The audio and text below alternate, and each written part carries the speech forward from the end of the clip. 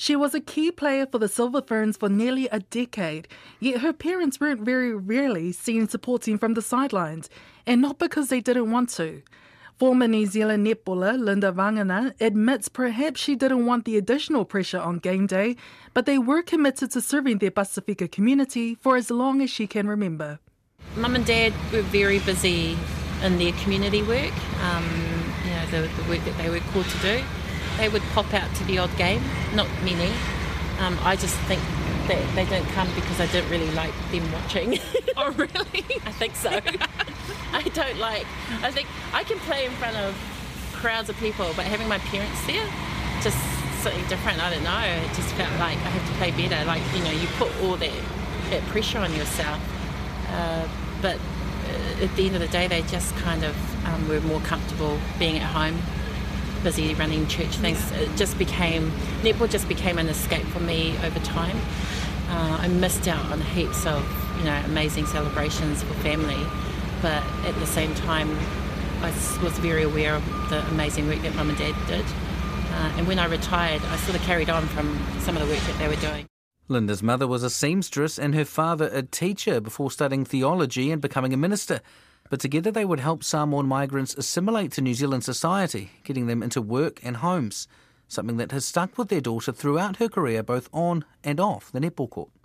Watching and being a part of what they do, it became all I knew what to do.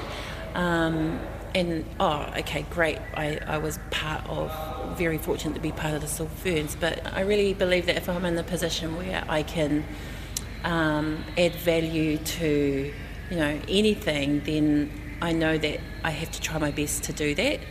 And at the moment for me I just love young people, purely because I know what I went through, and there's just no way that I can even bring myself to believe that young people in New Zealand are not succeeding because they can't read or they can't write or they can't, they're not doing well in school. I had that life, where I wasn't doing well in school, but I had some amazing champions around my life that inspired me. So anybody who I come across has always been an inspiration, and I never see myself in that. So I gotta believe it myself before I can pass that on. Going back to tertiary, I didn't do very well at university. I think I really didn't know what I was doing. I think this is something that a lot of young people go through. So I wanted to be in criminology, and I didn't do very well in some of the subjects, in some of the papers. And then I thought, I actually really love working with kids, and so my degree pathway changed to child psychology, and then it changed to anything that was education. And at the time I was also working for Mum and Dad, running their getting young people into work. Helping them go through all the various papers that they needed to start a basic job. So it was basic life skills. And I was then offered a job at AUT to recruit our Pasifika kids, out of high school. So things have kind of always come along that path, and I put my heart and soul into that work, trying to get young people to, and I felt I didn't have a degree myself, and I just felt like the biggest hypocrite trying to get everyone to study. And then this job was offered, and I had established so many relationships with colleges and with the universities. And when this role came up, Bruce from Main Freight, who is the executive chairman of Main Freight, offered this role as I was a role model for Books and Homes. And I said, okay, this will be a nice little challenge, and I've been here ever since. Vangana is an Auckland-born Samoan but has a long history with the game in her ancestral home. She captained Samoa at the 2003 World Cup tournament, where they climbed to 6th place, the highest world ranking, and coached the national team to 8th place at the 2007 World Cup. She went to Samoa to help nurture netball back to good health, but now she's focusing a little closer to home to ensure books are visible and accessible to children in Aotearoa.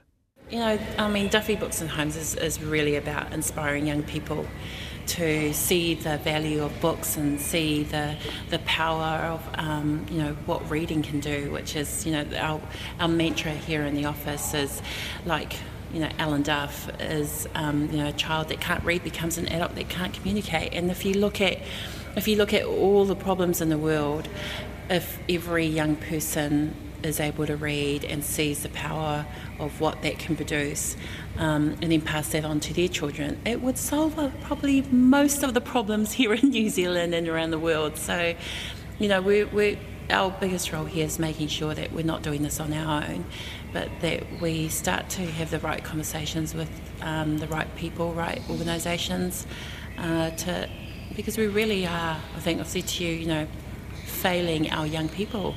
Why are they attending high school, a high percentage of them in their first year of high school, and a lot of them can't read? That's not right.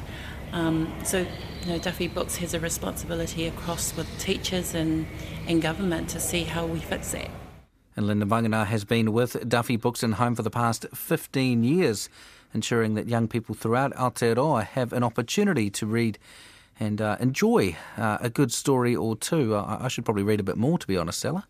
Yeah, well, I actually was inspired to read because of Duffy. I had Duffy kids throughout my primary schooling years.